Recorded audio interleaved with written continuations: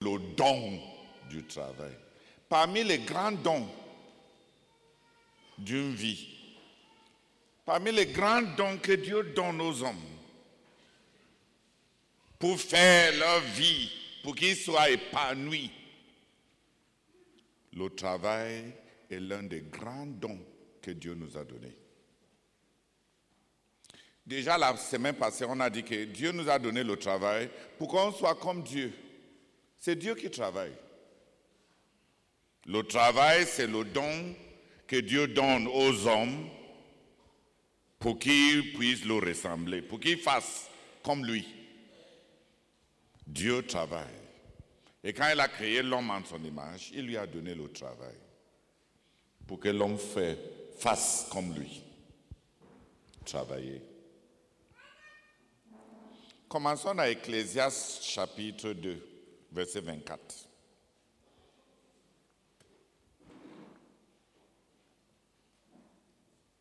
« 24 et 25. » Ecclésiaste chapitre 2, les versets 24 et 25.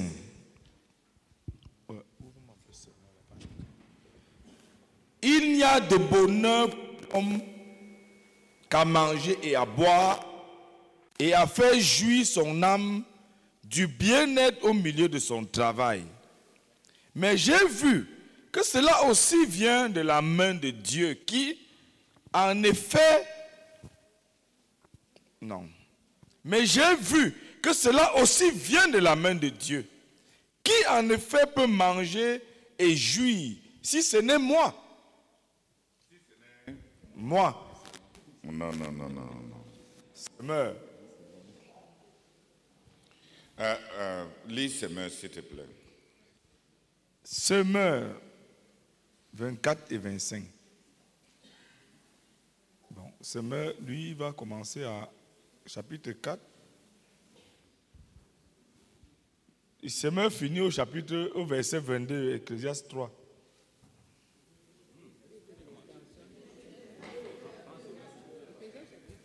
Ok, non, ça va, chapitre 2.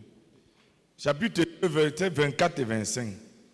Il n'y a donc rien de mieux à faire pour l'homme que de manger, de boire et de jouir du bonheur au milieu de son labeur, de son travail. Mais j'ai constaté que cela aussi dépend de Dieu. En effet, qui peut manger et profiter de la vie, sinon celui qui le reçoit de lui? Oui, sinon, regardez, quand Salomon parle de choses qui apportent le bonheur, le manger, le boire et le travail. Dis Amen. Amen. La nourriture, la boisson et le travail. Les grands plaisirs de la vie. En anglais, on dit même le manger et le boire et la satisfaction qu'on éprouve dans son travail.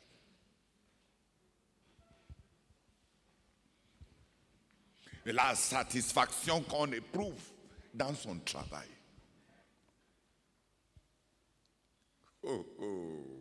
Tu as compris? Le travail est aussi un grand don que la nourriture. J'ai entendu les gens remercier le Seigneur pour l'argent. J'ai entendu les gens remercier le Seigneur pour la nourriture. J'ai entendu les gens remercier le Seigneur pour le plantain. Je n'ai pas encore entendu les gens remercier le Seigneur pour le travail. Le travail, c'est un don de Dieu. Le travail et la satisfaction qu'on éprouve dans son travail. C'est un don de Dieu. Ecclésiaste 3.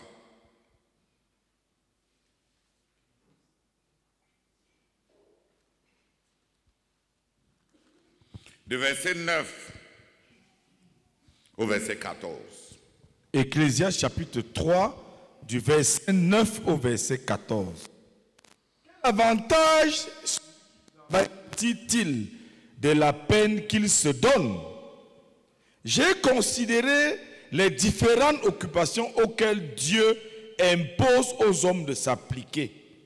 Dieu fait toutes choses belles en son temps.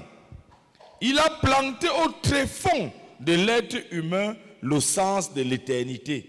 Et pourtant, l'homme est incapable de saisir l'œuvre que Dieu accomplit du commencement à la fin. Aussi, ai-je conclu qu'il n'y a rien d'autre qui soit bon pour lui que de jouir du bonheur et se donner du bon temps durant sa vie. Car si quelqu'un peut manger et boire et jouir du bonheur au milieu de son dur travail, c'est... Et avoir de la satisfaction dans le travail qu'il fait. Si quelqu'un peut manger et boire et éprouver de la satisfaction dans le travail, dans son travail, il conclut, c'est un don de Dieu. C'est un don de Dieu.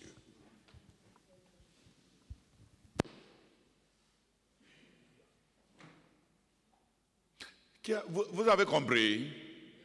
Il dit que la philosophie nous dépasse. Dieu a planté au fin fond du cœur de l'homme le sens de l'éternité. Mais l'homme est incapable de cerner.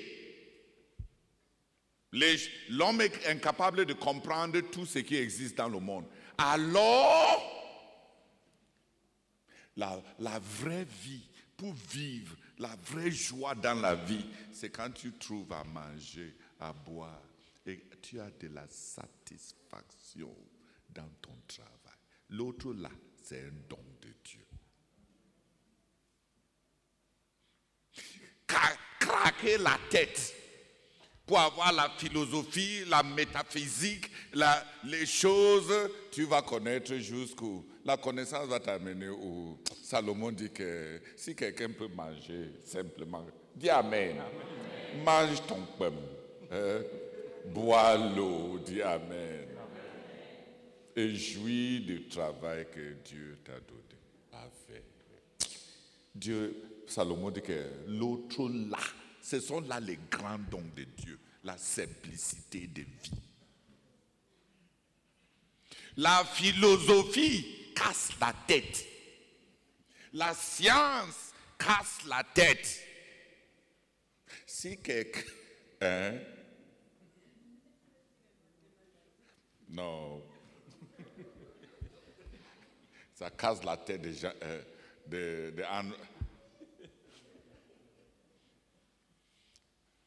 Qui a compris? Est-ce que tu as cette satisfaction dans le travail que tu fais? Quand tu fais ton travail et tu finis, est-ce que ça te donne la satisfaction? Je disais à certains frères du secrétariat éditorialiste de ZTF ici, je les ai dit que quand je vois les copies des livres qu'ils ont transcrits, ça ne traduit pas leur capacité. Et un tel travail ne peut pas les apporter, même à eux, la joie.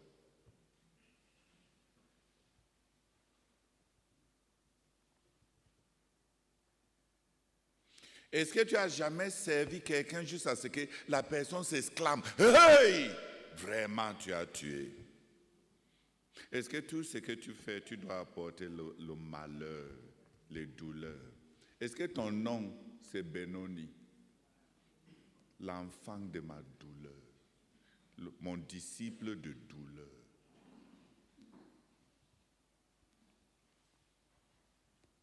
Est-ce que ton nom, c'est Jabès? C'est lui qui apporte toujours la douleur.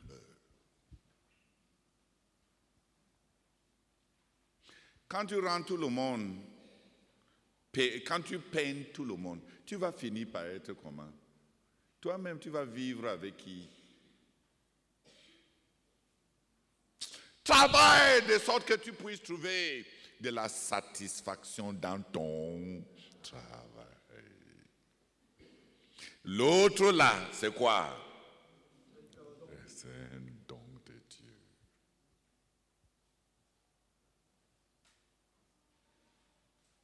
L'autre là, c'est un don de Dieu. Il faut que, si tu es prédicateur, que quand tu aies fini de prêcher, que même les anges disent c'est comme ça qu'on prêche. Dis Amen. Que quand tu pars t'asseoir, qu'il n'y ait pas quelque chose que tu aurais pu ajouter à ce que tu as déjà fait.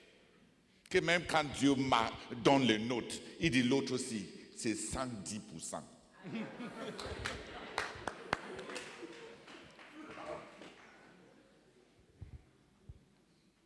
On t'ajoute 10 points pour corriger dans l'avenir là où tu vas faire des erreurs.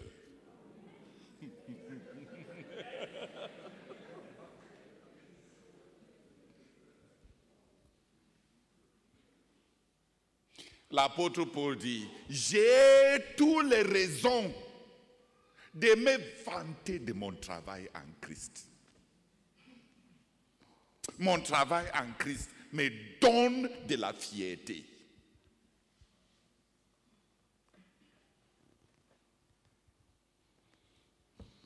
Dans ce que tu fais,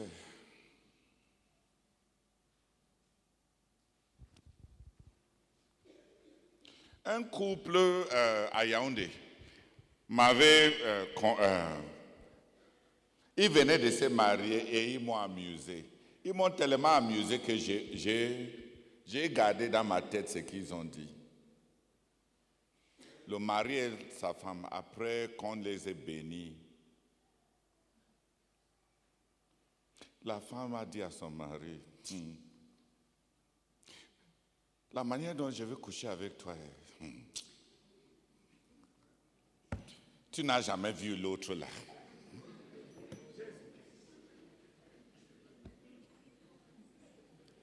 Et son mari lui a dit, essaye-moi, on va voir. Essaye-moi seulement, on va voir. J'ai applaudi pour eux. C'est bon, non?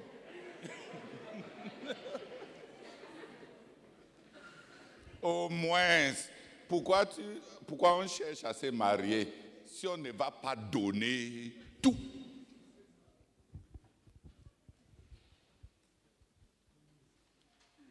Même pour faire l'amour, il faut faire l'amour. On avait une petite fille dans notre église à Lagos. Elle est revenue de l'université. Première année, elle est revenue de l'université. Elle m'a dit, ouais, Daddy Theodore, ma part, si je ne comprends même pas comment je peux être comme ça. La première fois que j'embrasse un garçon, ma bouche s'est collée là-bas pendant 1 heure.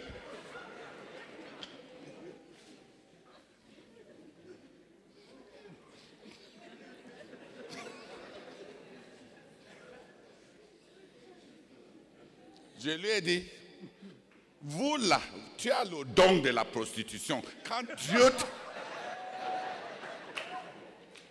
Dieu te sauve, tu ne savais pas que c'est Dieu qui te sauvait. Comment ta part, première fois, tu fais la concurrence pour le livre de records de Guinness. Qui a entendu que quelqu'un va coller la bouche 1 heure? Ta part est même comment? Donc je lui ai dit, toi tu es en train de compétir pour le Guinness Book of Records. Le plus long embrassade passionnée du monde.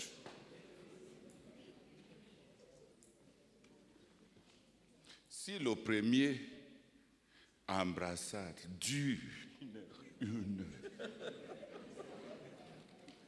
quand tu viens fraîchement de l'église,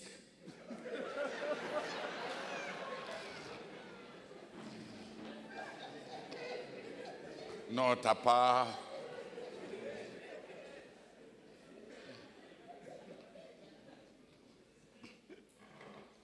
Mais je dis, ce genre d'embrassade, tu peux avoir ça et tu oublies encore.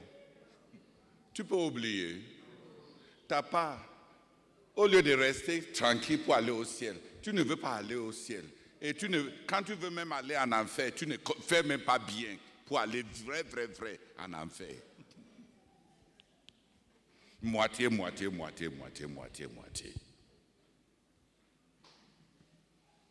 On fait pour être excellent. Dis Amen.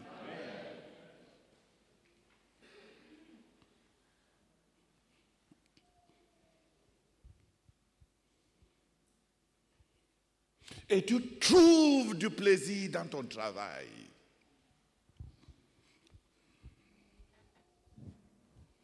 Ecclésiaste 3, verset 22 jusqu'à... Ecclésiaste chapitre 3, verset 22. J'ai compris qu'il n'y a pour l'homme rien de bon, sinon de jouir de ses œuvres, car telle est la part qui lui revient. En effet, qui donc le fera revenir pour qu'il voie ce qui sera après lui? J'ai vu qu'il n'y a rien de bon pour l'homme que de jouir de son travail. L'autre là, c'est son lot. Parce qu'après lui, quand il va mourir, il y a encore quoi? Ton héritage n'est pas ce que ton père t'a laissé. Ton héritage n'est pas ce que tu vas ramasser de la fonction publique. Ton héritage, c'est le travail que tu as fait.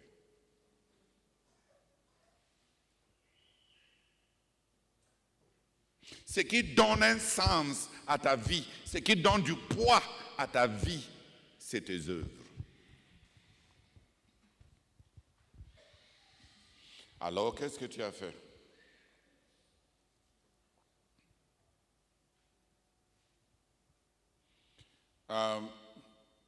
La première fois quand on est parti en France, le frère Constant m'a pris dans la voiture pour qu'on fasse un tour, pour aller voir un certain quartier où les présidents de la France ont construit de ces grands immeubles et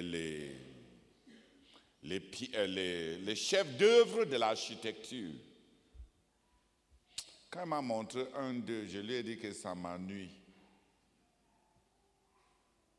Il m'a demandé que pourquoi. Je lui ai dit, ne viens pas me montrer les évidences des hommes, des gens qui n'ont rien fait. S'ils avaient fait quelque chose pour marquer l'histoire dans leur travail, est-ce qu'ils auront besoin de monuments, de quelques monuments en briques? On construit des maisons parce qu'on n'a rien fait.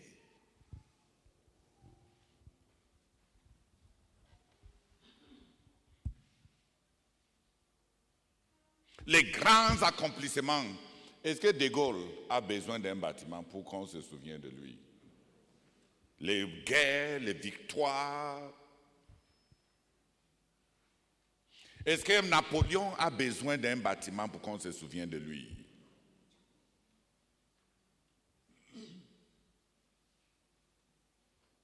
Est-ce que Mont-Blanc a besoin d'un bâtiment pour qu'on se souvienne de lui? Les grands Français qui ont laissé des accomplissements.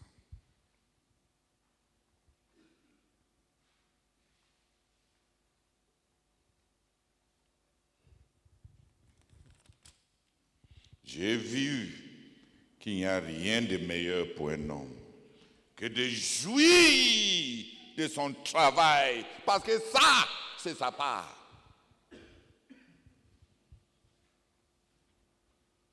Voilà ça, sa part.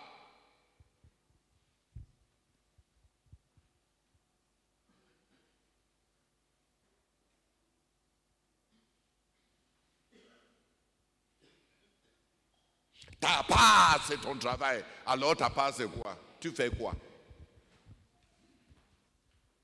Tu as fait quoi? Tu peux faire quoi? Tu as fait quoi? Tu vas faire quoi?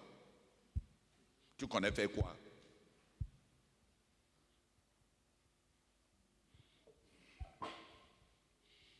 Il y a des gens dont tout ce qu'on peut dire par rapport à leur travail, que leur part, ils connaissent seulement gâter les choses. Il y a des gens, tu leur donnes 10 kilos de viande et tu leur donnes 5 000 pour acheter les épices, ils vont gâter la viande là. Leur nom, c'est gâter. D'autres, tu prends un enfant innocent, tu lui donnes pour élever, elle va gâter l'enfant là. Celui que Dieu t'a donné là, que tu as accouché toi-même, tu l'as gâté. Ton oncle s'est gâté. Donne-lui un bic et un cahier, il va faire les ratures.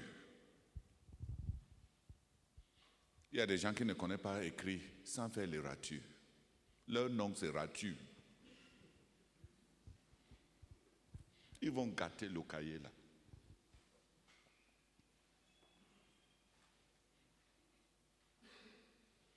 Prends les autres, prends un bon habit qu'on a acheté à 100 000. Mets sur leur corps. Leur corps ont des lames de rasoir. L'habit là. Quand ils vont enlever ça, il n'y a que les pauvres qui vont hériter.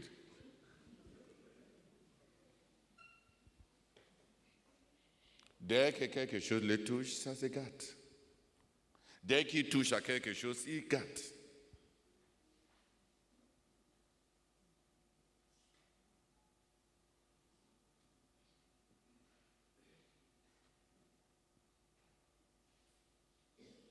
Si on te donne une église, tu vas vider ça.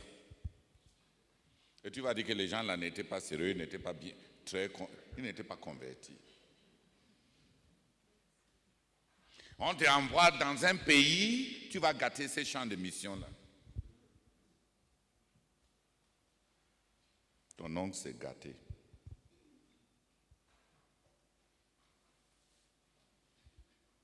C'est gâté, gâté, gâté, gâté, gâté. On te donne le fils de quelqu'un. Quand la personne a passé 6 mois avec toi dans le mariage, tous les souris sont excommuniés dans sa vie.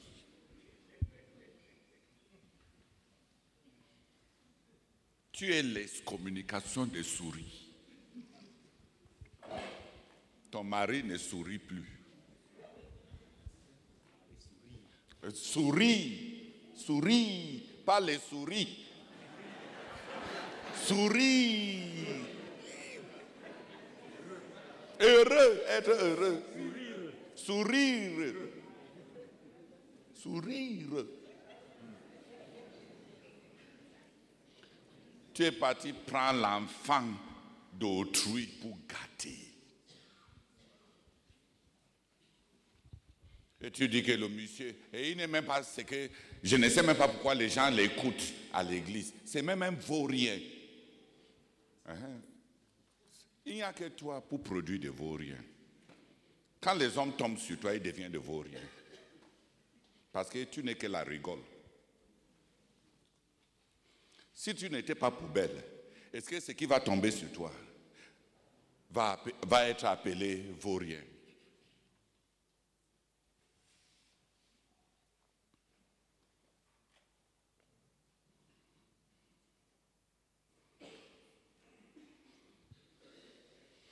J'avais une disciple.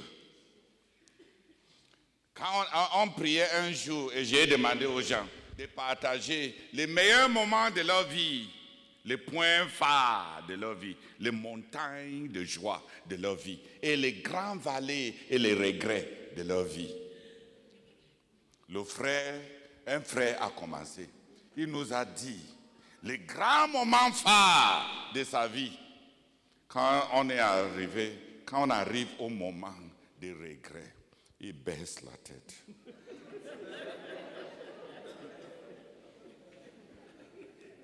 Pendant à peu près 10 minutes. Et puis, il lève la tête. Il regarde sa femme. Il dit, voilà ma...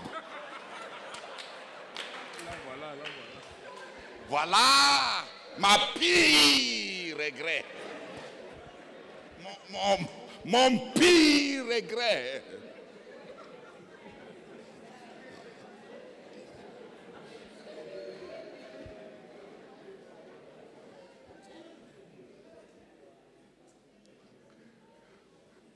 J'ai eu peur. J'ai commencé à me demander moi-même, qui m'a envoyé poser des questions comme ça? Ces genres de mots-ci, est-ce qu'on les enlève jamais? Dès que c'est sorti, est-ce qu'on peut avaler encore les mots là? Quand ton mari, après 20 ans de mariage, baisse la tête pour 10 minutes et te doite que de tous les malheurs de sa vie, c'est toi le pire. Ah, mais vraiment, la sœur était égale. Pendant que moi je redoutais ce qui va en suivre. Dès qu'on est rentré à la maison, elle m'a appelé. Elle m'a dit, appelle mon mari là. Elle a dit à son mari, toi et moi, on était au même niveau à l'université. J'ai encaissé ton premier enfant. Je t'ai laissé avoir un master. J'ai appris ton deuxième enfant sans avancer à l'école. Et tu as eu ton doctorat. Regarde, si je descends ma poitrine, les 5-6 sont déjà tombés. C'est comme ça que tu m'as trouvé. Tu as sucé jusqu'à ce que...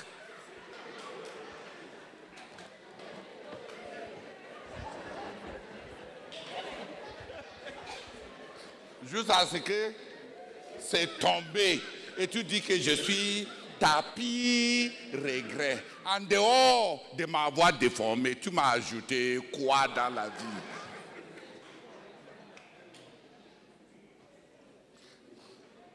L'autre aussi est encore là. Qui va retirer les paroles là? Ils avaient l'onction de se blesser. Chacun choisissait juste les mots qui vont couper. Elle lui a dit, 20 ans de mariage, dis-moi ce que tu as ajouté dans ma vie. Entre le moment que tu m'as pris de chez mon père et maintenant. Dis-moi. J'ai accouché ton enfant, travaillé et payé ta scolarité. Dis-moi ta part. Même ma beauté que tu avais trouvée, tu m'as déformé, aplati ma poitrine. Et maintenant, tu dis que je suis ton pire regret.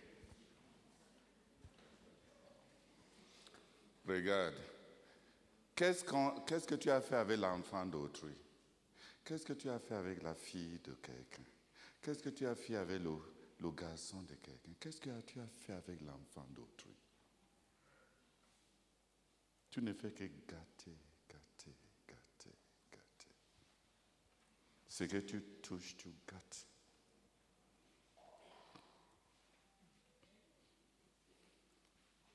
Ce que tu touches, tu gâtes. Tu touches un homme, tu le gâtes. Tu touches une femme, tu la gâtes. Les enfants que Dieu te donne, tu les gâtes.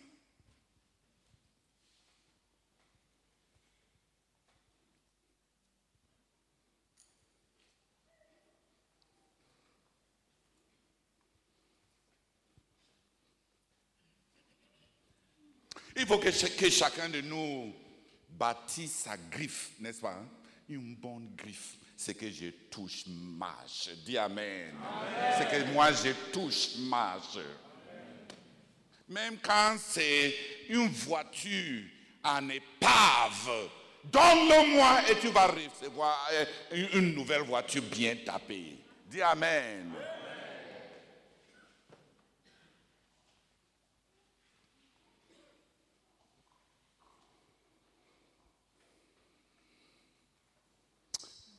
Ton travail, c'est ta part. L'autre, là, c'est ta part. C'est ta part. Dis amen.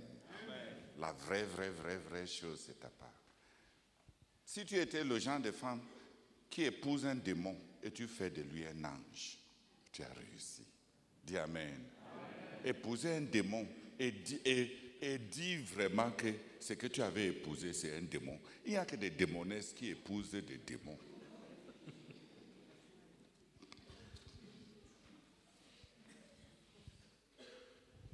Qui se rassemble, s'assemble. Qui s'assemble, se ressemble. Non. Je voulais dire ça. Qui se ressemble, s'assemble. Pour le mariage.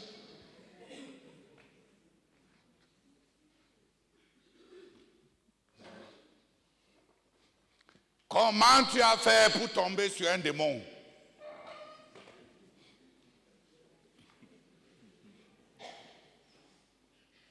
Tu l'as pris là où les démons se réunissent.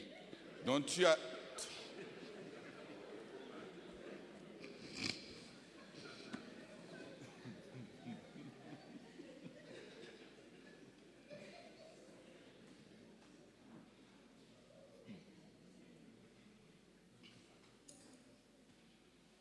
Une femme m'a dit à Ibadan, au Nigeria, elle m'a dit, ouais frère Theodore, moi j'ai grandi dans une famille chrétienne.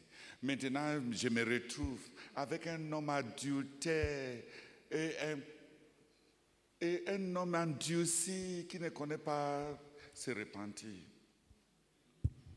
Je lui ai dit, madame, si tu avais suivi la route, seulement la route que tes parents t'ont montré, tu allais rencontrer ces démons. Est-ce que ce n'est pas les hommes qu'on épouse, est-ce que ce n'est pas les routes qu'on a empruntées dans la vie qui nous amènent à les rencontrer? Qu'est-ce que tu as fait sur la route qui rencontre des adultères comme ça? Si tu étais resté sur la route de tes parents, tu allais rencontrer l'autre aussi où tu n'aimais pas le Dieu de tes parents. Les autres femmes aiment en lui la même chose que toi aussi, tu avais aimé en lui. N'est-ce pas, il distribue l'argent. N'est-ce pas, c'est ça qui t'a gagné. Pourquoi tu n'es pas généreux? Tu ne veux plus qu'il distribue aux autres. Si tu étais resté sur la route qu'on t'a montré à l'église, là, à la maison, tu allais rencontrer l'autre aussi. Où?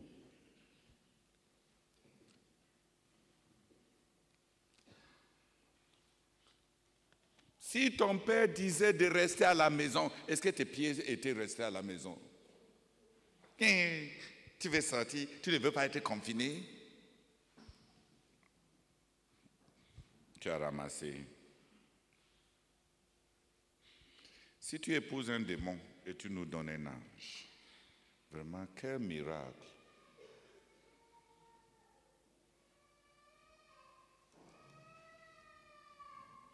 Il y a un président américain appelé Taylor. Taylor était un tailleur de profession. Taylor était un tailleur de profession. il a épousé une jeune fille. C'est la jeune fille là qui lui a enseigné les maths, qui lui a enseigné, qui a complété son éducation jusqu'à ce qu'il a commencé à être un avocat et il est devenu président des États-Unis. La fille là a pris un tailleur pour en faire président des États-Unis. Il y a des filles juste, ils fabriquent des rois. Ta part, tu fabriques des frustrés.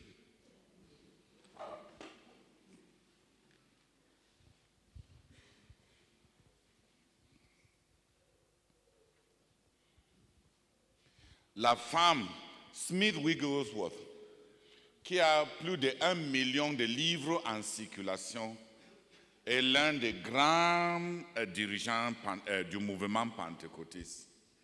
Il ne connaissait pas ni parler, il était un plombier. Il ne connaissait ni parler, ni écrire. C'est sa femme qui lui a écrit, a enseigné comment écrire.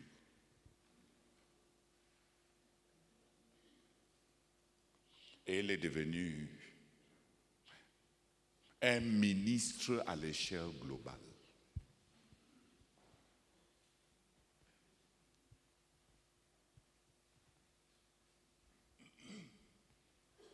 Il y a des femmes qui fabriquent des princes. Et les femmes qui ramènent les princes à être des mendiants.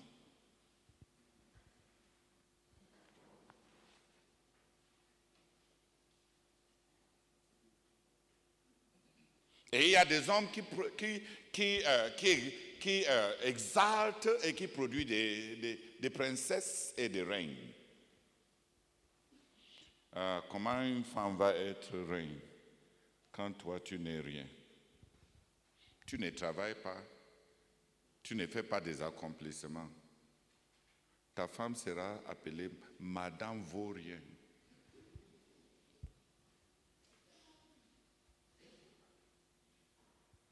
Quand ta femme dit que je m'appelle Madame telle, on ne peut demander qu'il est qui.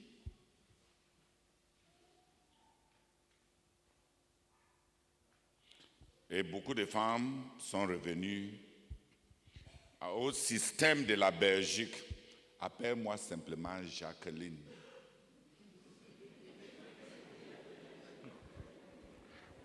On ne met plus le nom de Marie sur la femme. Le mariage n'ajoute plus le nom du mari. En Belgique, des femmes mariées ne portent plus le nom de leur mari. Ça rend les choses faciles pour le divorce.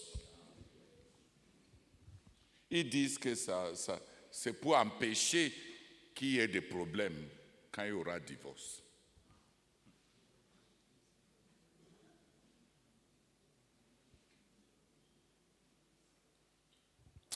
Ta part, ton identité, ta valeur. Ce qui donne un sens à ta vie, c'est ton travail. Ce n'est pas tes acquis, c'est ton travail.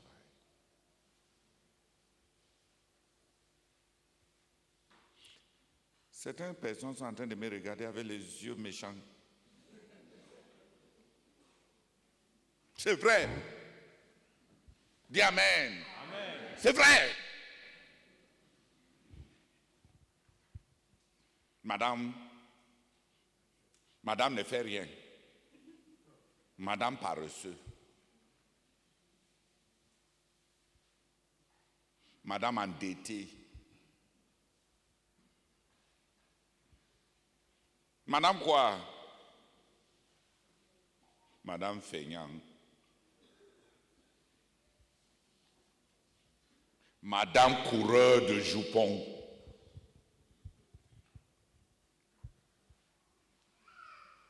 Madame toilette publique.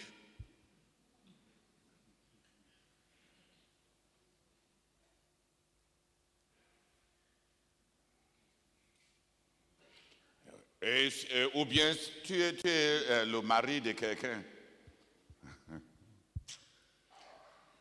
On m'avait montré une certaine fille. Toutes mes histoires ci sont toujours au Nigeria. On m'avait montré une certaine fille.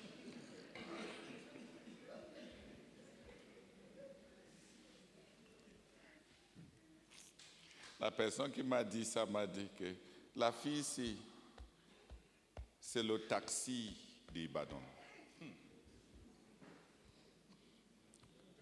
Chacun paye entre soi, paye entre soi, paye entre soi. Elle est le taxi d'Ibadan.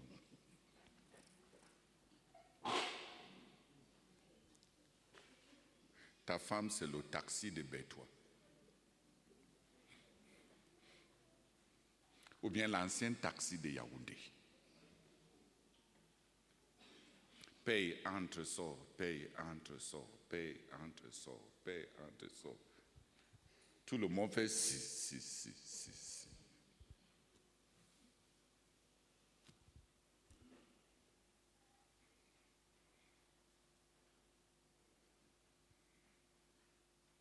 Ton travail, dis Amen. Amen.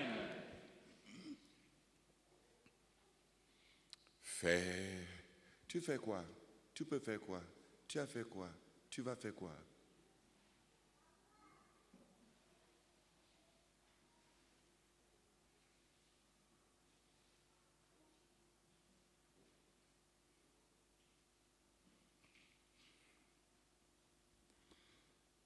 Ecclésiaste, chapitre 5, versets 18 et 19.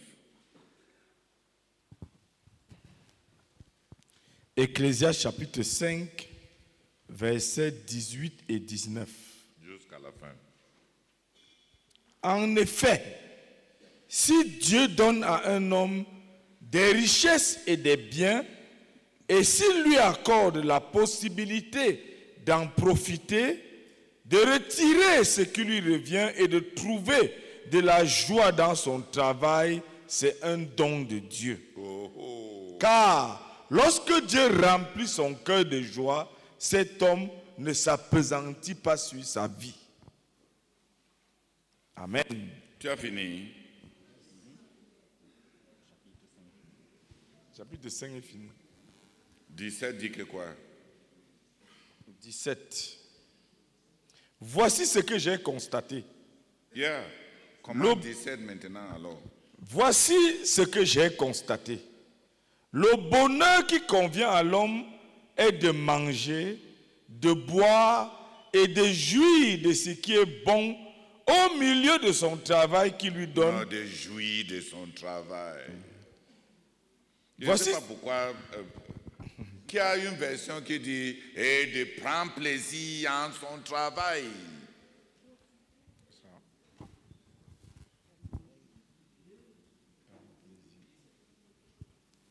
Parole de vie.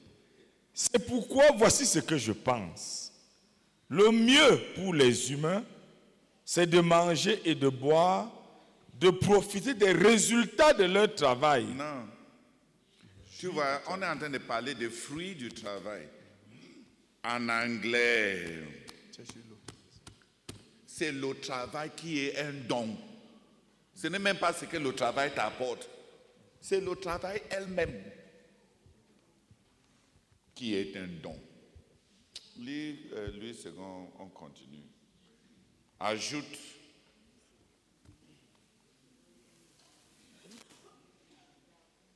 Dabi, Séon. Il mange aussi tous les jours de sa vie. Non. C'est 17 qui commence comme ça. Bon. Commence 18 alors. Voici ce que j'ai constaté. Le bonheur qui convient à l'homme est de manger, de boire et de jouir de son travail. Amen. Alléluia. C'est là ce qui lui revient. En effet, si Dieu donne à un homme des richesses et des biens, et s'il lui accorde la possibilité d'en profiter, de retirer ce qui lui revient Et de trouver la joie dans son travail, c'est un don de Dieu. Car lorsque Dieu remplit son cœur de joie, cet homme ne s'appesantit pas dans sa vie, sur sa vie. Amen. Donc il ne pleure pas. Qui a compris? C'est un don de Dieu.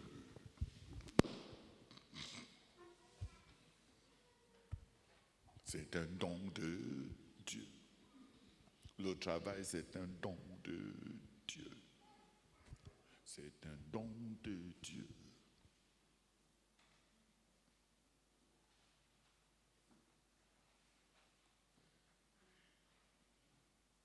C'est un don de Dieu.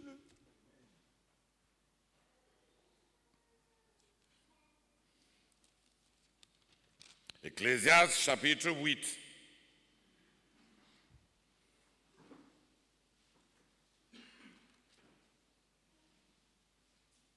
Verset 15. Ecclésiaste chapitre 8, verset 15. C'est pourquoi j'ai fait l'éloge de la joie. Puisqu'il n'y a rien d'autre de bon pour l'homme sous le soleil que de manger, de boire et de se réjouir. Et que c'est là ce qui l'accompagne au milieu de son travail auquel il se livre pendant les jours que Dieu lui accorde de vivre sous le soleil. Non, la dernière partie, c'est « Et de trouver de la joie dans son travail tous les jours que Dieu lui a accordé sur la terre. » Et de trouver de la joie dans son travail.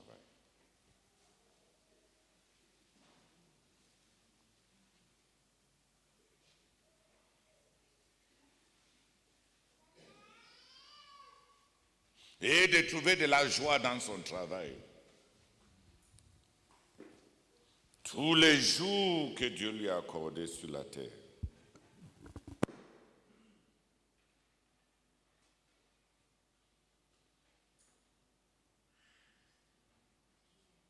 Ecclésiaste 9, versets 7 à 10. Ecclésiaste chapitre 9, verset 7 à 10.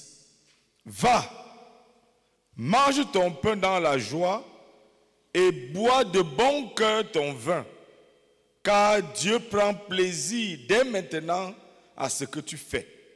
En ton travail. Dieu prend plaisir dès maintenant en ton travail. Va, mange ton pain dans la joie et bois de bon cœur ton vin, car Dieu prend plaisir dès maintenant en ton travail. Qu'en tout temps, tes vêtements soient blancs et que le parfum ne manque pas sur ta tête.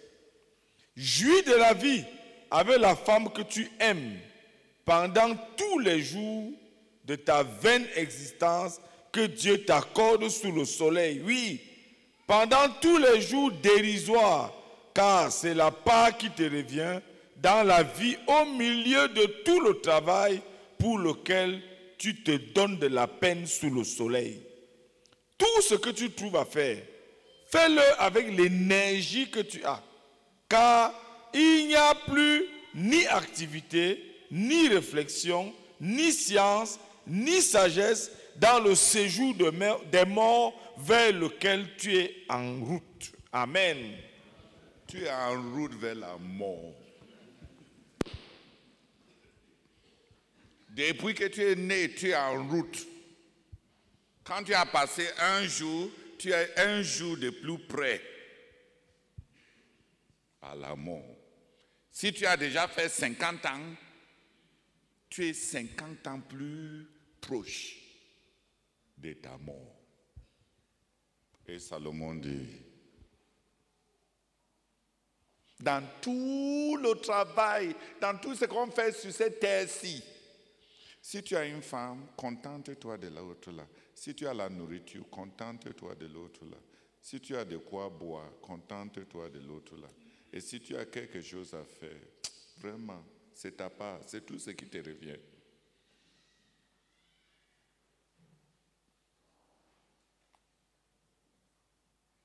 la vie simple, le travail.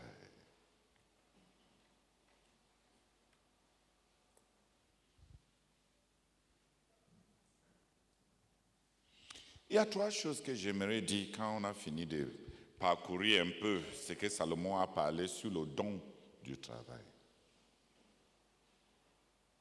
La première chose, c'est est-ce que tu fais quelque chose qui t'apporte de la joie? Est-ce que tu es épanoui dans ton travail? Est-ce que ton travail t'épanouisse? Si tu es en train de faire quelque chose maintenant et tes yeux sont braqués pour attendre autre chose, parce que ce que tu fais maintenant ne te satisfait pas, ne te contente pas, vraiment parmi tous les hommes, tu es le plus misérable.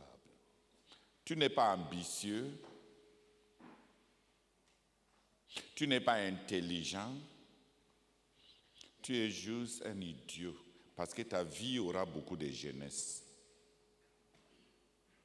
Tu as commencé par être commerçant. Tu as fait 5 ans là-bas. Après, tu as commencé par... Tu as décidé de rentrer à l'école. Tu es rentré à l'école. 7 ans sont passés. Après l'école, tu veux enseigner. 10 ans sont passés. Après l'enseignement, ça n'a pas donné parce que les enfants ont grandi maintenant. Et tu veux être pasteur à Koume parce qu'il semble que les gens qui vont là-bas construisent vite leur maison. Tu viens ici, quand on te montre le montant des allocations, tu persévères pendant 9 ans pour voir comment le secret que les autres ont fait.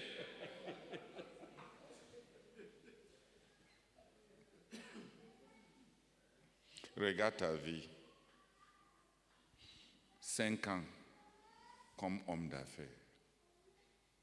7 ans pour rentrer à l'école. 10 ans pour enseigner. Tu as cousu ta vie avec des étoffes différentes. Tu prends un peu de lin, tu prends un peu de coton, tu prends un peu, pour coudre un habit qui n'a pas de sens. Ta vie, c'est un coupé-calé.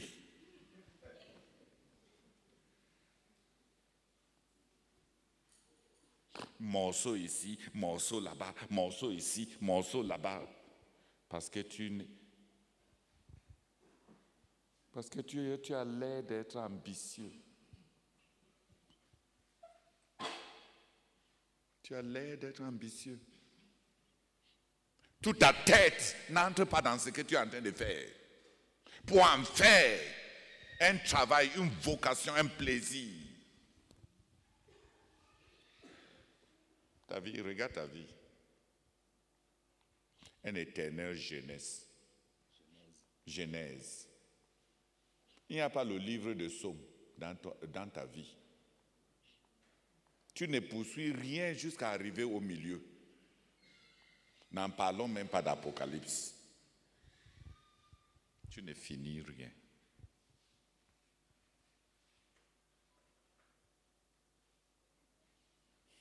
Et il y a même le divorce même le mariage, tu as découpé ton mariage.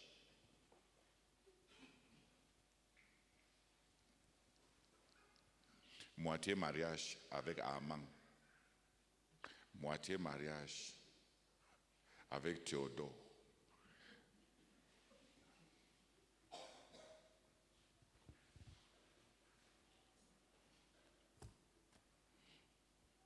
Hier, j'ai regardé une femme qui a dit à un monsieur qui est venu devant sa porte quand elle travaillait. Elle a dit à ce monsieur, si je te vois encore, j'ai déjà enterré 3 maris et je suis suffisamment jeune encore pour les 3 prochains.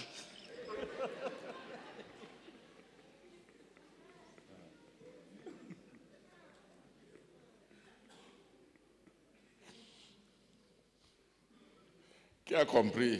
J'ai déjà enterré 3 maris et je suis encore suffisamment jeune pour les 3 prochaines.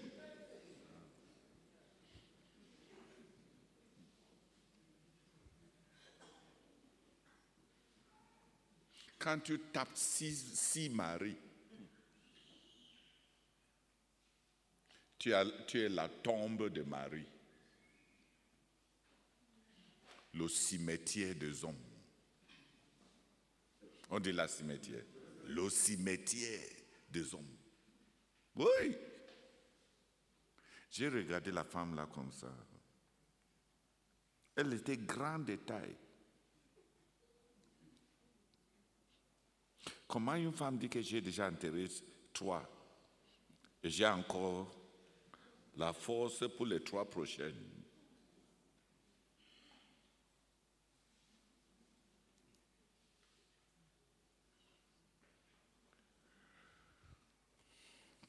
Tu fais quoi? Quand tu es en train de faire quelque chose et ta tête est toujours dehors parce que tu cherches meilleur ailleurs. Même là, même dans ce que tu es en train de faire, tu vas trouver l'or et le plaisir dans ce que tu fais ou quand ta tête, ton cœur est déjà emporté ailleurs.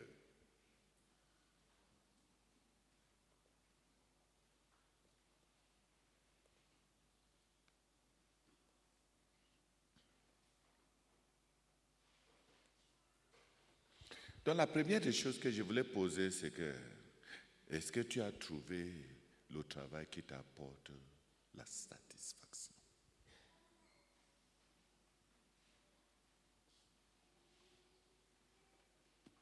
Si quelqu'un vient ici au quartier général, disant que Dieu l'a envoyé ici pour servir Dieu, et quand il arrive ici, il ne trouve pas quoi faire, et même les premières tâches qu'on lui donne à faire, il ne trouve pas de l'épanouissement là-bas, parce que ses yeux sont braqués pour un travail imaginaire. Il a menti.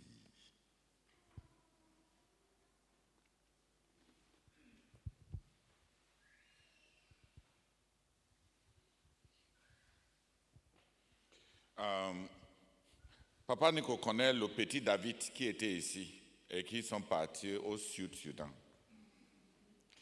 Le petit garçon, il n'a que 14 ans. Il est revenu cette fois-ci avec sa mère. Il a accompagné sa mère. Dès qu'il est arrivé, il est parti à la guérite pour faire la sécurité avec les gens là-bas. On lui a trouvé sa part de gilet.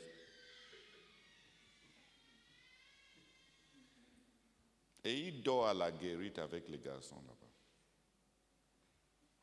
Quand il était encore plus petit et ils étaient ici, c'était les compagnons de Papa Nico. Leur petit Mercedes, bébé tracteur. Bébé tracteur. On ne voit plus. On avait un petit tracteur ici qu'on appelait bébé tracteur.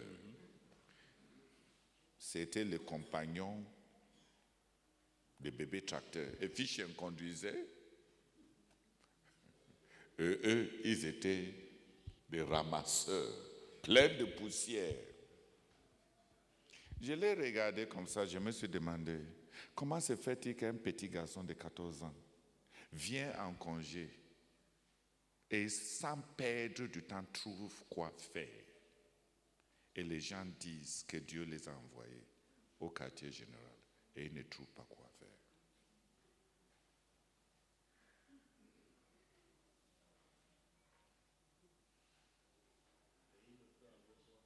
Hein? Et il le fait avec content, épanoui. Qui a dit à ces petits garçons d'aller se tenir à la guérite et dormir avec les gens de la sécurité autour d'un feu de brousse pendant qu'ils échangent des histoires? À peine arrivés, ils trouvent quoi faire. Et il le fait avec joie. Et les gens passent 1 an, 2 ans, cherchant où se positionner pour servir Dieu. Ou bien pour se chercher.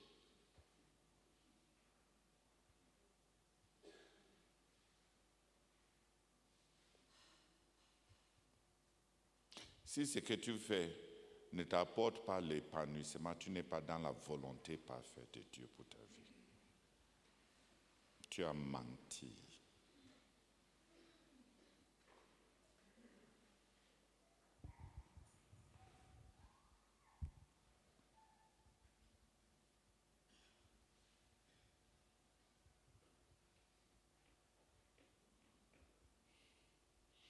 Et la troisième chose que j'aimerais dire, c'est que si le travail ne t'apporte pas la joie, c'est parce que tu es maudit comme Adam. C'est le péché qui a apporté la peine dans le travail.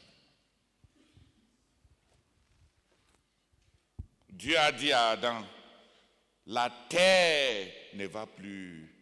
C'est dans la sueur de ton front que tu vas manger. C'est maintenant dans la sueur de ton front que tu vas manger.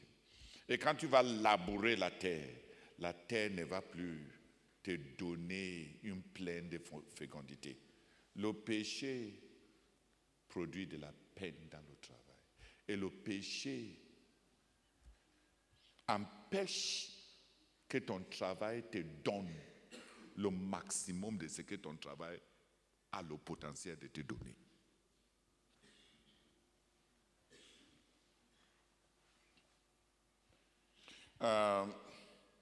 C'est triste de voir qu'il y a 2 personnes qui peuvent creuser la terre pour planter. Et la terre donne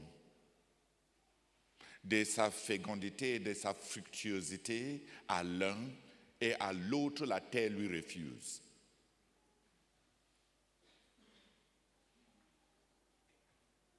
À cause de la malédiction. Partout où Dieu prononce les malédictions, il dit il va maudire notre semaille et nos récoltes. Quand il bénit, il dit vos menus et vos gros et menus bétail ne connaîtront jamais de miscarriage, d'avortement. Tes enfants, ton travail.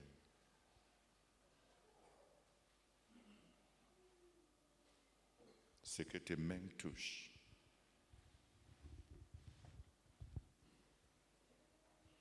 Récemment, j'ai glorifié Dieu. Notre berger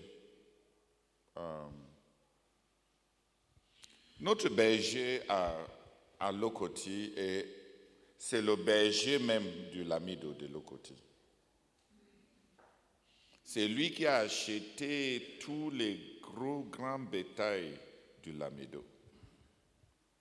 Le Lamido a plus de 300 têtes. Nous, on avait autour de 60 têtes. Il y a eu une épidémie. Même parmi les espèces sélectionnées par lui pour le Lamido a perdu 50 têtes dans cette épidémie. Notre berger garde ses troupeaux avec pour nous. On connaît pour nous parce que on marque les bêtes. Même dans le troupeau d'ensemble, c'est-à-dire sa part et notre part, ils sont ensemble au même endroit. Ils boivent le même eau et ils vont dans le même endroit pour paître. Pendant cette épidémie, parmi sa part de troupeau, il a perdu à peu près 10. Et il a dit au frère Sama, il a dit, Dieu est avec le Père là. Aucun de ces troupeaux n'est tombé malade. Aucun. C'est entre ses mains. Hein. Si c'est la magie, si c'est lui qui a la magie là, n'est-ce pas, il va empêcher à ce que ça soit sa part.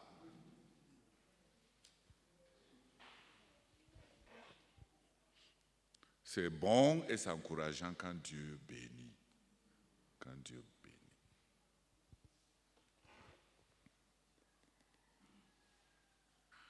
Je t'assure, Dieu bénit. Dieu bénit. Quelqu'un au milieu de la famine, il sème et il récolte 100 fois. L'autre là, on appelle l'autre là quoi? La bénédiction.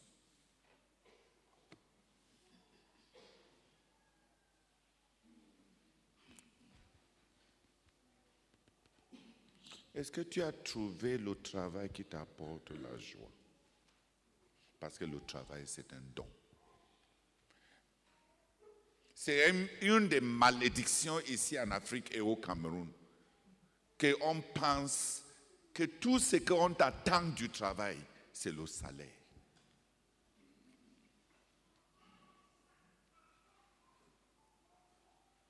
Les gens ne travaillent pas pour de l'épanouissement, pour de la fierté. Les gens travaillent pour l'argent. Donc le travail ne les plaît pas. C'est l'argent que chaque travail donne qui les plaît. C'est pour ça que beaucoup ne veulent pas être missionnaires. Ils veulent être enseignants de l'université. Les deux parlaient. Prédicateur, missionnaire, c'est un prédicateur. C'est un travail de bouche, n'est-ce pas?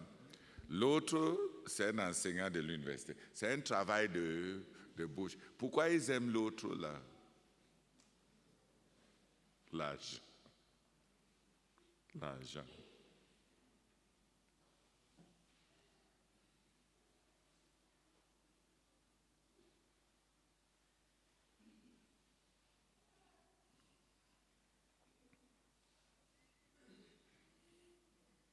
Est-ce que tu as trouvé ce travail-là qui te donne de l'épanouissement?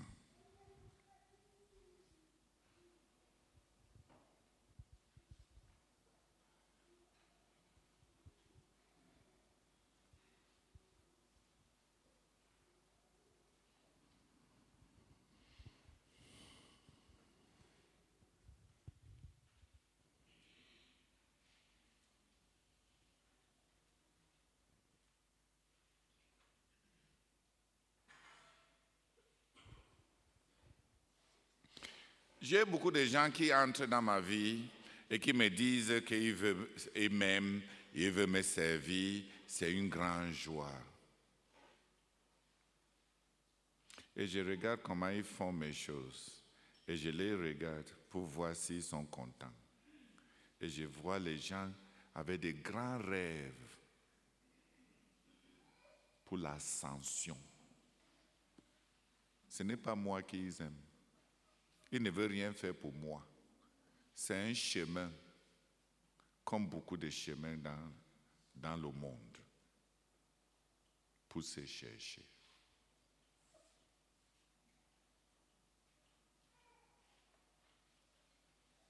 C'est juste une piste pour monter. Et on profite d'un pasteur avec les gros yeux.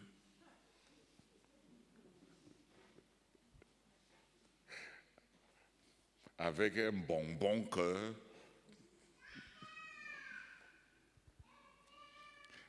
Et on fabrique des mensonges révélationnels. Le Seigneur a mis dans mon cœur que...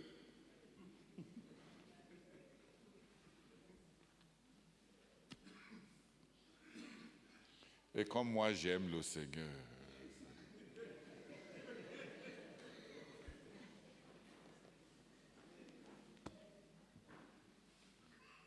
Je tombe dans le piège et je l'ai dit de me servir.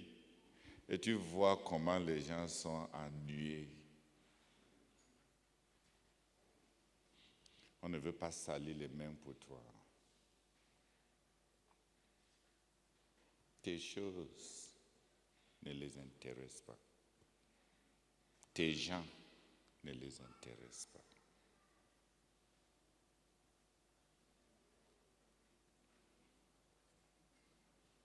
Est-ce que tu as trouvé le travail qui te donne la joie?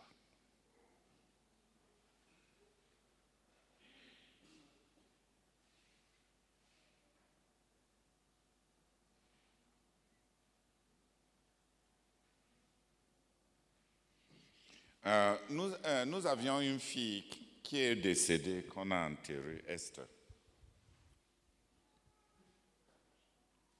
Quand la sœur Adela est fâchée contre Esther et elle veut la punir, est-ce que vous connaissez la punition que Adela donne à Esther?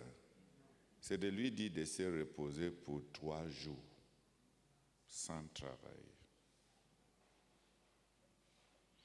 Donc la punition d'Esther, c'est de lui dire, tu ne passes pas à la cuisine, tu ne fais rien pour 3 jours.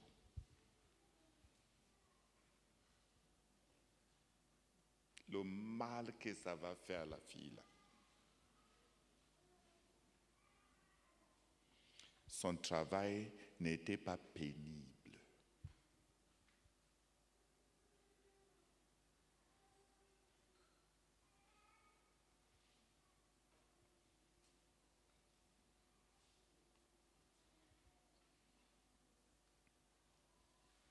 Est-ce que tu as trouvé le travail?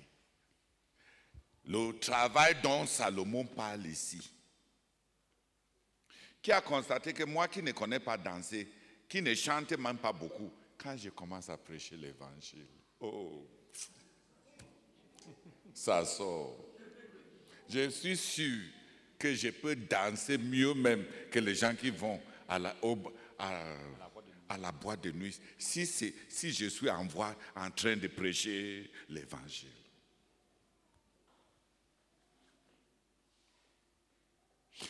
Comment on fait quand tu entres quand tu es dans ta peau?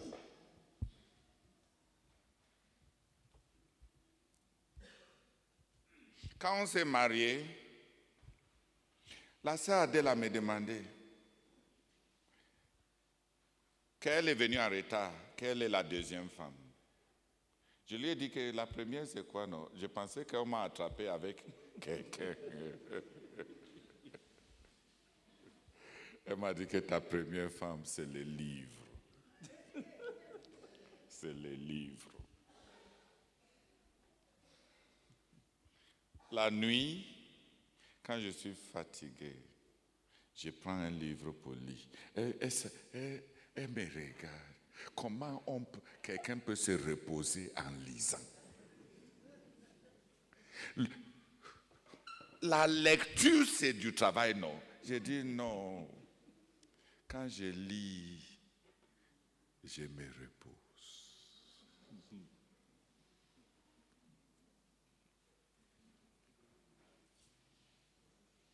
On a tellement fait pendant qu'on était jeunes que quand tu commences à faire, c'est là où tu te retrouves. Quand je vais retrouver ma tête, je lis.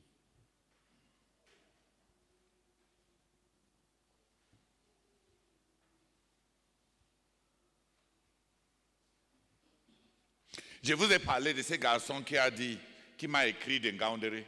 Il m'a dit, tonton Theodore, quand je vais aller à l'université, je veux faire l'informatique parce que je ne veux pas travailler. Je ne veux pas travailler. Dès que j'ai fini mes études en informatique, je vais faire ce que j'aime. Dans toute ma vie, je ne travaillerai jamais.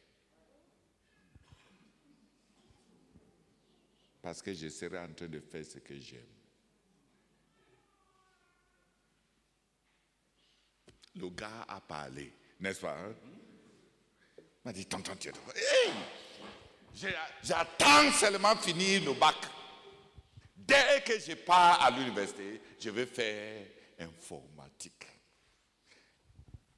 Je vais faire informatique parce que je ne veux pas travailler. Je ne veux pas travailler pour l'argent, je ne veux pas travailler. Je ne veux pas travailler. Quand je vais finir l'informatique, je serai en train de faire ce qui me donne du plaisir. Donc je ne serai jamais en train de travailler.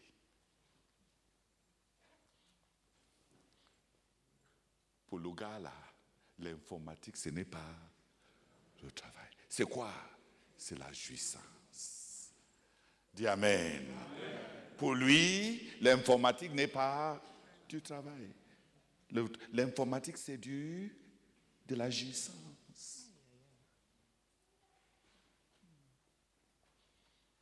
Il dit, il va faire l'informatique à l'université parce que toute sa vie, il ne veut pas travailler. Étant en train de faire ce qu'il aime, il ne va jamais travailler toute sa vie. Oh, oh. Ta part, c'est quoi? Pour lui, c'est l'informatique. Ma part, c'est quand je prêche. Et ta part, c'est quoi? Tous les jeunes, ça te fatigue. Donner à Dieu, ça te fatigue. Prêcher l'évangile aux pécheurs, ça te fatigue. Pas à l'école, ça te fatigue.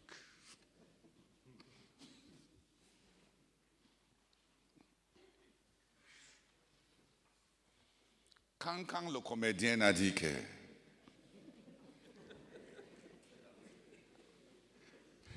si le bic pèse trop, prends la machette.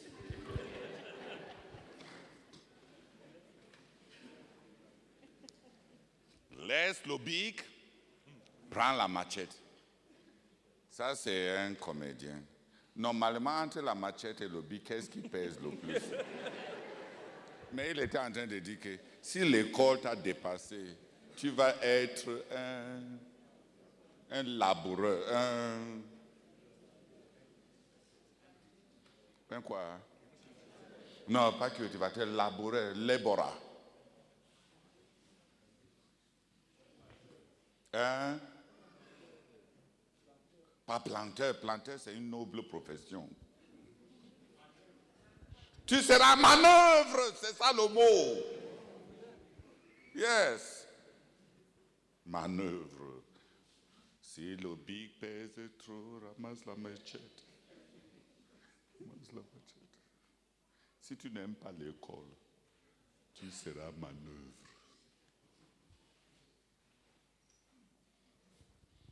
Les gens qui trouvent le bic trop lourd vont trouver la machette légère.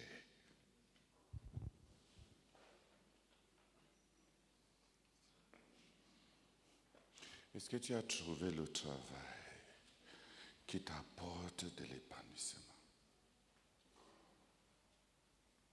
Est-ce que tu as trouvé même le travail pour Dieu qui t'apporte l'épanouissement, qui ne te donne pas envie, où tu n'es pas en train d'attendre autre chose pour arriver dans ta vie? Est-ce que ce que tu es en train de faire maintenant te met en état de suspense parce que tu attends meilleur? Vraiment, parmi les hommes, tu es maudit.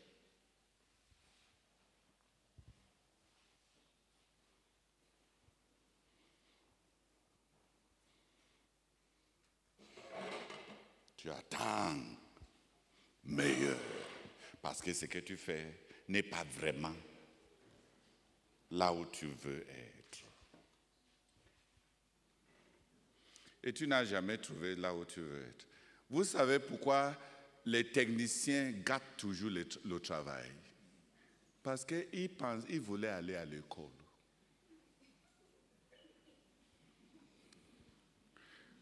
Donc ce qu'ils font là, leurs cœurs ne sont pas dedans, même s'ils sont habiles. Qui me comprend? Les brick builders, les maçons, les menuisiers, pourquoi ils gâtent toujours le travail? Parce que leurs cœurs ne sont pas là-dedans. Dans leur tête, ils ont fait ce qu'ils sont en train de faire parce qu'ils ont échoué ailleurs.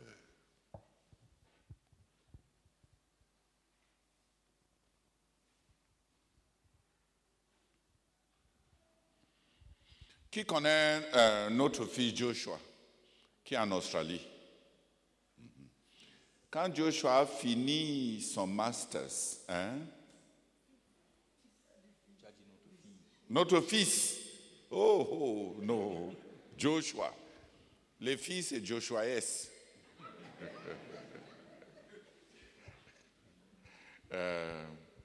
Joshua, après avoir fini le master's, vous savez ce que Joshua voulait faire? Il est parti pour apprendre à coudre. Comme une passion.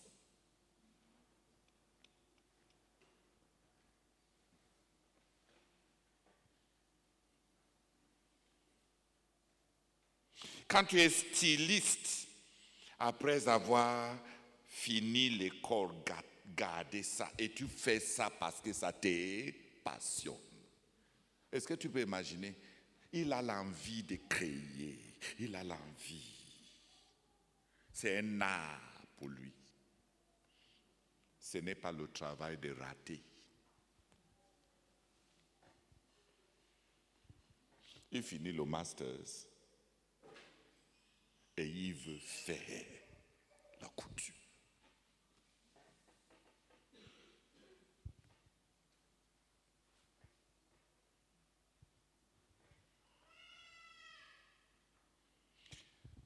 Si tu les mets à deux, lui qui fait la couture comme un plaisir et l'autre qui fait la couture comme un raté, leur manière de travailler sera différente, n'est-ce pas? Est-ce que les gens comme Joshua veulent gâter ton habit? Il veut bien faire parce que ça lui donne du plaisir. Est-ce que la couture de raté là va bien réussir? Il veut vite ramasser, finir et te tromper en gardant un morceau de ta tissu, de ton tissu.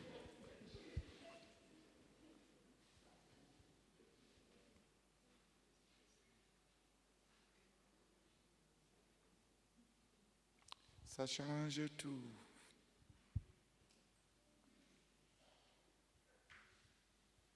Est-ce que tu as trouvé ce travail dans lequel tu te perds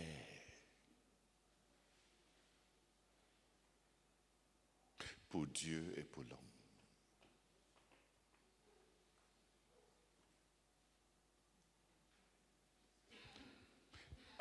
Quand Margaret Thatcher était Premier ministre, chaque année on donne le congé. On lui a donné ce congé. On a prêté une bonne chambre, une bonne valette, mais une grande maison pour la première ministre au Canada pour qu'elle passe un peu de congé et se remettre. Elle est partie à la maison pour 3 jours. Elle est revenue dans son bureau. Et son assistant lui a demandé, Madame la Première ministre, tu ne veux pas aller en congé pour te remettre? Et il a dit à ce monsieur que, me remettre de quoi? Mon travail ne me dérange pas.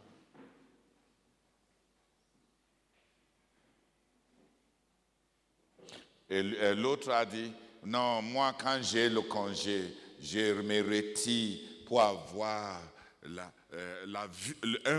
vue d'ensemble. Comme ça, quand je reviens, je rebondis étant rafraîchi intellectuellement, avoir un bon vue d'ensemble. Tacha lui a demandé que tu faisais quoi à l'université?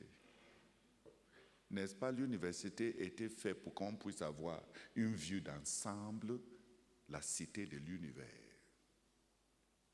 Tu as fait ta part tu as fait quoi pendant que tu étais à l'université? Elle lui a dit, j'avais fini d'avoir ma vue d'ensemble, le temps qui me reste pour travailler et de produire la vision qui est imprimée dans mon esprit, et trop peu pour gaspiller ça dans des congés.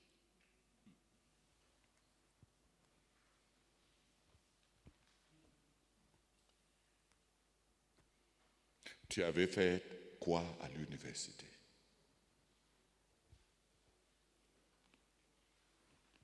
N'est-ce pas, à l'université, les jeunes devaient être idéalistes pour façonner une vision du monde qu'ils vont réaliser. Maintenant que tu as... Elle lui a demandé, j'aurai ces plateformes d'être Premier ministre pour combien de temps? La seule fois que j'ai pour être là, pour changer la destinée, pour redonner à l'Angleterre des valeurs qui ont fait sa grandeur. Tu veux que je gaspille ça dans des congés?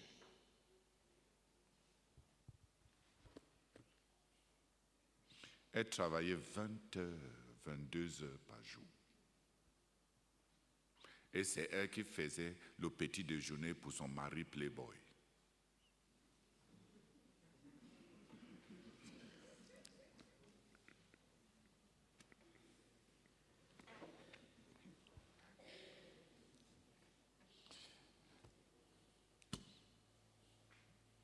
Imagine les gens, on les donne les congés. Hein?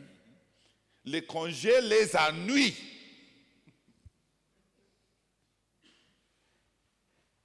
À cause de ce qu'il y a dans son cœur. Elle a une vocation. Elle n'a pas de travail. Elle a une passion.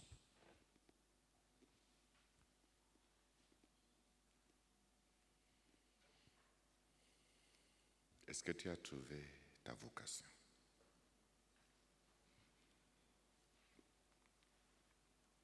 C'est ce travail-là qui t'apporte l'épanouissement, la joie.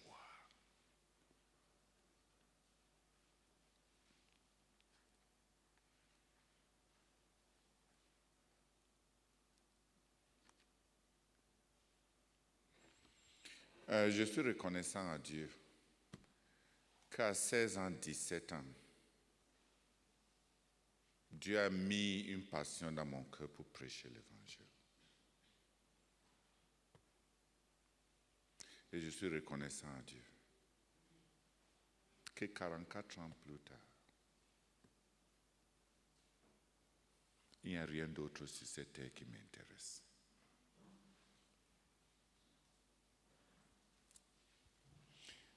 Dans toute ma vie, je n'ai jamais voulu être soldat, ni musicien, ni footballeur, ni journaliste, ni docteur, ni...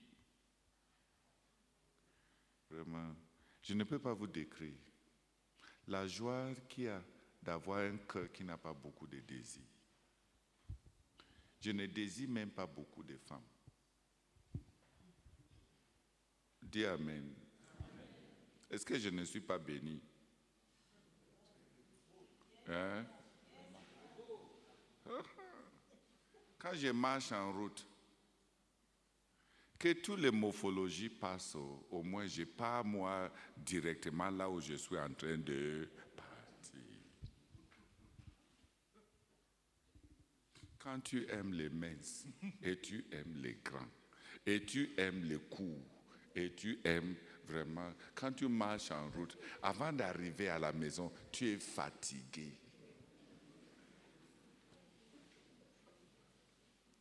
Tu as déplacé ta tête jusqu'à ce que tu es fatigué.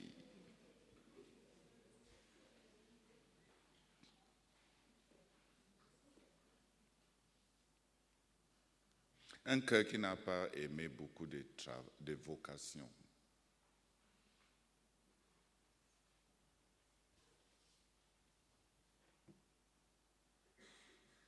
Ma femme a des problèmes maintenant parce que elle trouve que je suis drôle.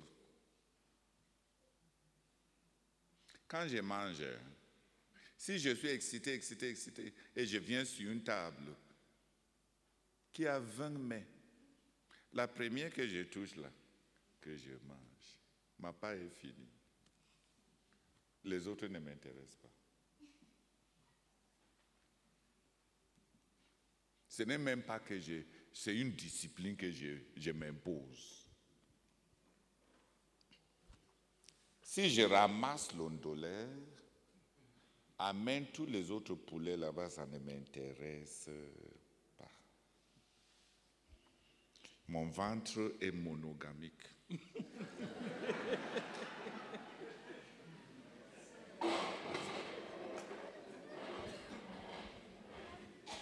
On dit monogame. Hein? Mon ventre est monogame. Quand ça a déjà pris ngono, ça ne prend plus taouette. Dis Amen. Amen. Est-ce que tu as trouvé ce travail-là qui est une vocation?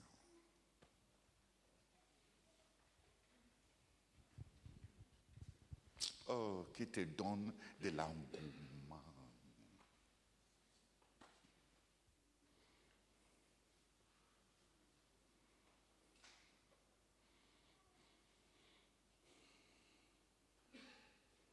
Quelqu'un a attrapé un des communistes que Lénine était en train de former. Quand Lénine était en prison, il est venu donner un rapport à Lénine. Et il a dit à Lénine, je suis parti au marché, j'ai rassemblé les gens, je les ai enseignés sur la dialectique, le matérialisme dialectique, ainsi de suite. Lénine a demandé à ce gars-là, quand j'enseigne, et tu reviens pour me faire la répétition de mes enseignements, hein? Tu t'attends à ce que je fasse quoi avec toi? Il lui a dit, bêtise! Qui t'a dit que je cherche les gens qui vont répéter mes leçons? Si tu m'avais dit que tu es parti au marché, que tu as boxé quelqu'un et tu as créé un scandale. Et au milieu de ce scandale, tu as proclamé que le communisme est la solution. Tu seras un disciple qui est en train d'appliquer mes leçons et mes principes. Revenir me dit matérialisme dialectique. Va-t'en! Je fais quoi avec des gens comme toi?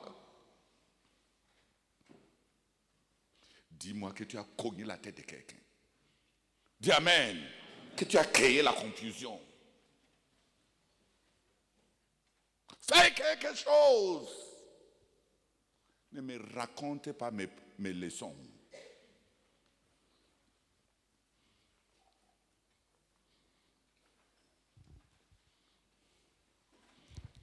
Le socialisme n'était pas pour lui une idéologie morte.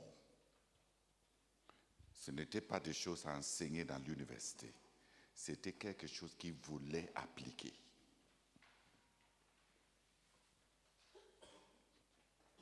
Alléluia.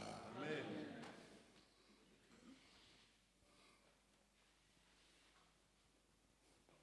Son meilleur ami est venu pendant qu'il était encore en train de boucher. Il était en train d'étudier. Son ami a bavardé. Parce qu'il avait des habitudes strictes d'études. Il a levé la tête, il a fixé son ami et il lui a dit, avant que je n'ouvre mes yeux, bénis-moi avec ta disparition.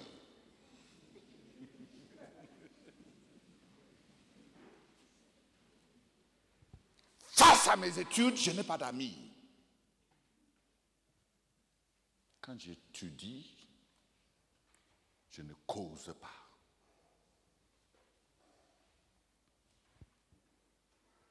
Vladimir Yulanov.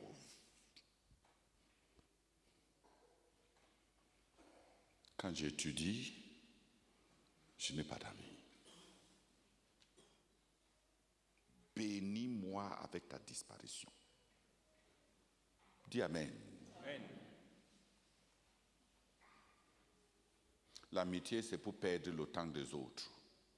Ce n'est pas pour perdre son temps.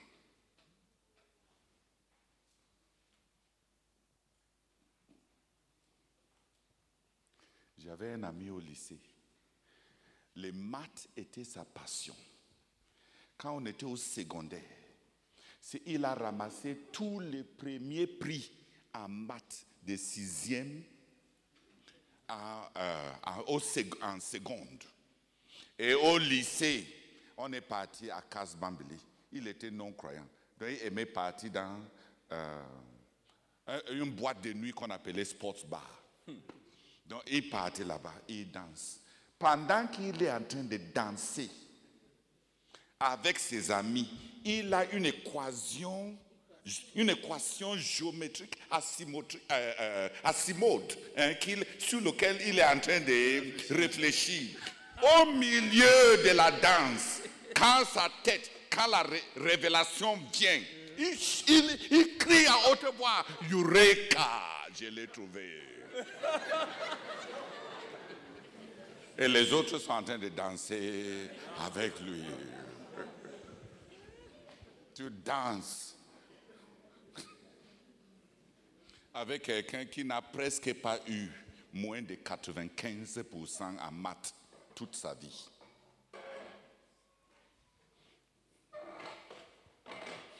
Tu trémousses avec le son de la musique. Tu trémousses avec le son de la musique. Lui, il est en train de trémousser, en train de tourner des équations dans sa tête. Les résultats, les gens qui ont dansé avec lui,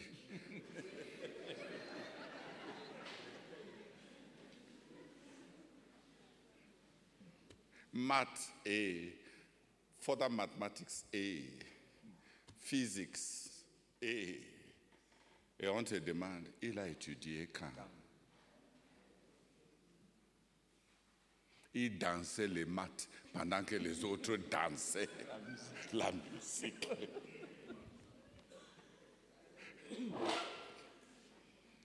Les maths et ses études n'étaient pas des choses à caler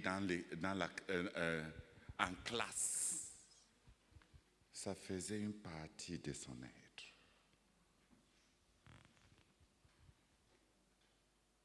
Est-ce que tu as trouvé cette vocation-là dont Salomon parle? Le travail-là qui t'apporte toute la joie de vivre. Le travail qui est un aspect de la joie de vivre.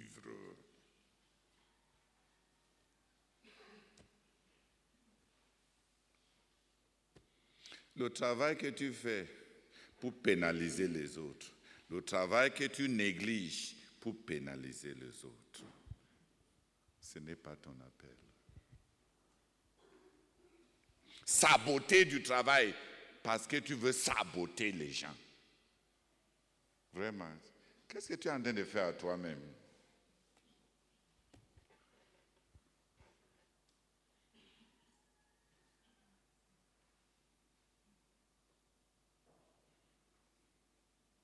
Notre berger est un musulman. Il éprouve de la joie à nous dire que pendant 10 ans, il a encadré nos bœufs. Aucun n'est mort, pas même un seul. Qui ici à Koume peut dire? Les machines pondeuses qu'on a importées de Chine, 15 millions, ça a fait quoi pour le quartier général jusqu'ici? Ces machines-là ont fait quel bien pour le quartier général?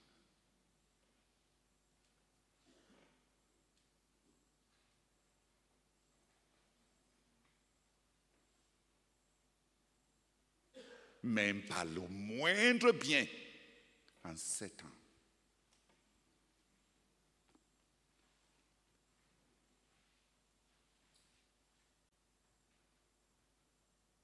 C'est là-bas.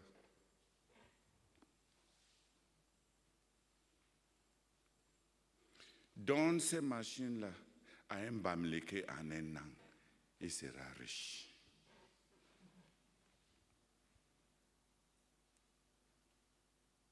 Quand on fait quelque chose sans joie,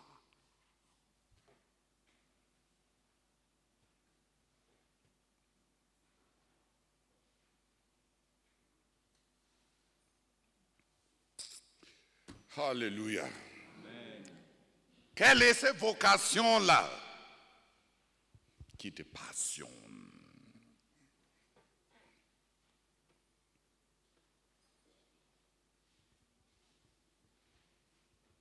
Alexander Dowie, quand il commençait à prier pour les malades, et il imposait les mains, sur place, il impose les mains, il prie pour la guérison, sans manger, sans dormir, sans se reposer, 42 heures.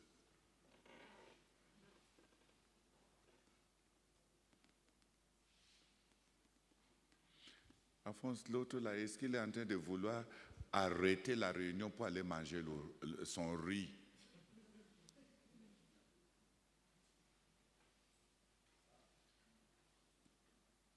« 42 heures.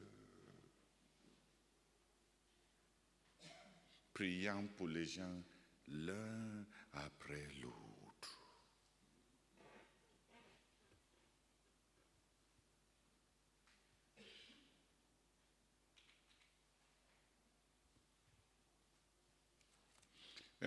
Pourquoi tu n'as pas trouvé ce travail-là qui te donne la joie?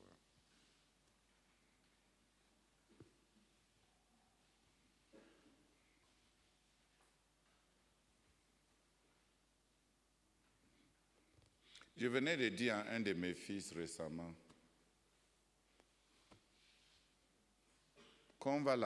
que je vais m'arranger pour qu'il commence à faire autre chose. Mais servir n'est pas la chose. Ça ne donne pas. Il n'a pas de problème avec moi.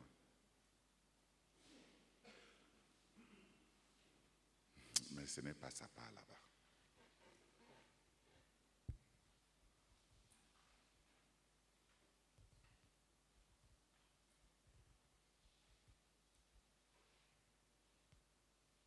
Est-ce que tu as trouvé ce qui t'apporte la joie?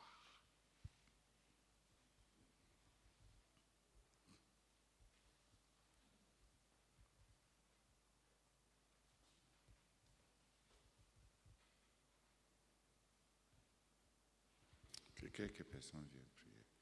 Le travail, c'est un don de Dieu.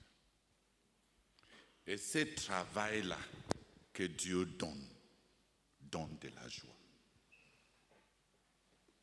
Le travail, c'est un don de Dieu. Et le travail que Dieu donne la joie.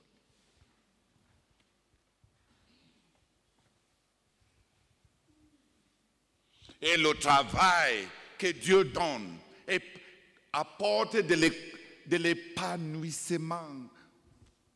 On s'épanouit dans ce qu'on fait.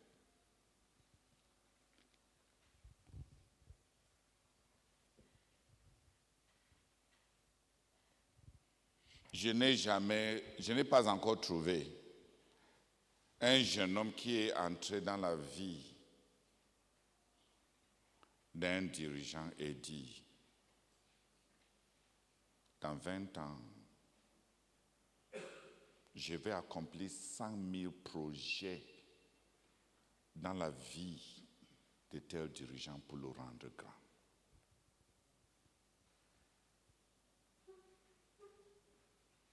Et il établit année après année ce qu'il va faire pour la même personne, pour lui apporter la joie et la quiétude et la grandeur.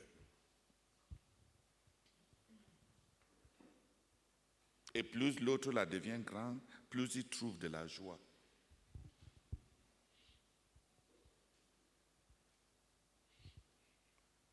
Les serviteurs chinoiseries là, qu'on fabrique, dès qu'il vend dans ta boutique et il a vendu 100 000, quand tu prends ça et tu ne lui donnes pas 5 000, il dit, regarde-moi ce chrétien-là, il est chiche. Je fabrique tellement d'argent pour lui et il ne me donne rien. Est-ce qu'il te sert? Est-ce qu'il veut que tu deviennes riche? Il est en train de calculer ce qui entre dans tes poches et de rêver et de réclamer ce que tu devais lui apporter pour t'avoir servi. Il ne t'a pas servi du tout.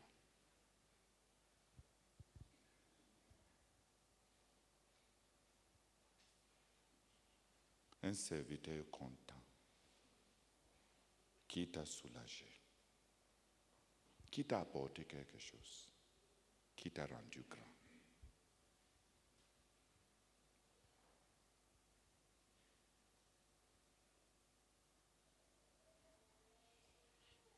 J'ai les gens qui calculent.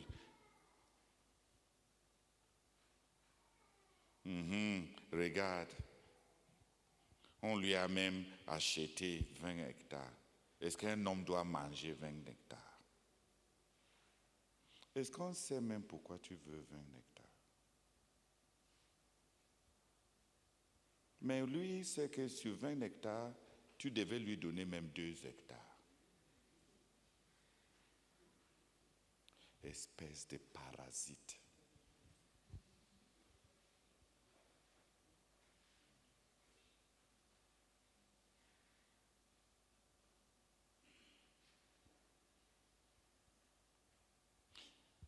Quelqu'un te fait confiance pour que tu le sers.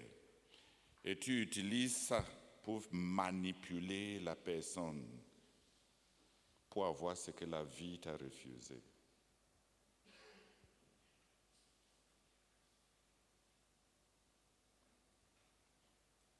Qui a envoyé de telles personnes pour être serviteur?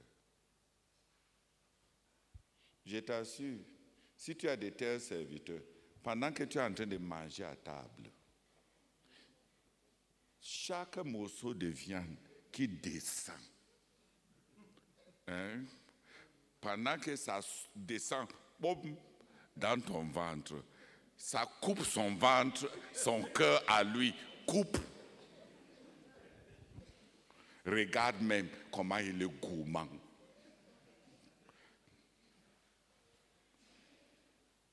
Regarde, il mange même sa viande. Il ne regarde même pas autour pour voir ce que les autres ont mangé. Est-ce qu'il est ton serviteur? Chaque morceau que tu amènes dans ta bouche. J'ai de merveilleux serviteurs parfois. On est à table. Si je prends un peu de pain, juste un peu comme entrée, et je mange ça, c'est ma part de cuillères qui vont à ma bouche. Ils vont dire, ah, frère Theodore, tu as bien mangé aujourd'hui.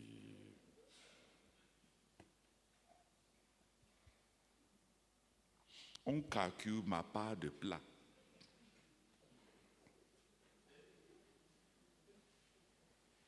Mais 3 cuillères de riz, c'est comme 3 marmites de riz.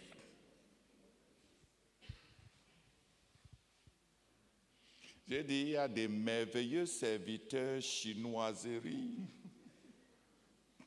qui calculent et qui ne veulent même aucun bonheur.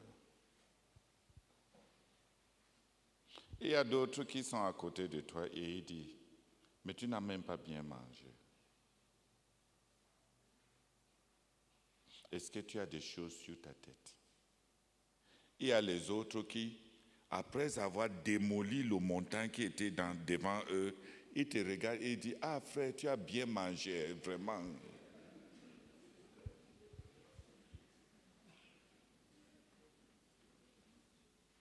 Ils te détestent. gens qui te détestent. Si tu veux prier, viens prier. Si tu n'as pas trouvé ce travail qui te donne de la joie,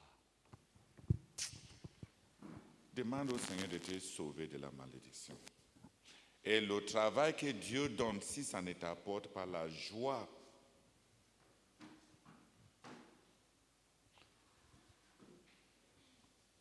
de tous les hommes, la malédiction de Deutéronome 28, que Dieu va t'envoyer à l'esclavage parce que tu n'auras pas servi l'Éternel ton Dieu avec joie, au milieu de l'abondance.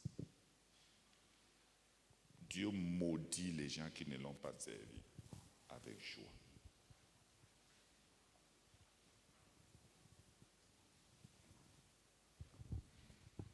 Seigneur, je te bénis de tout cœur.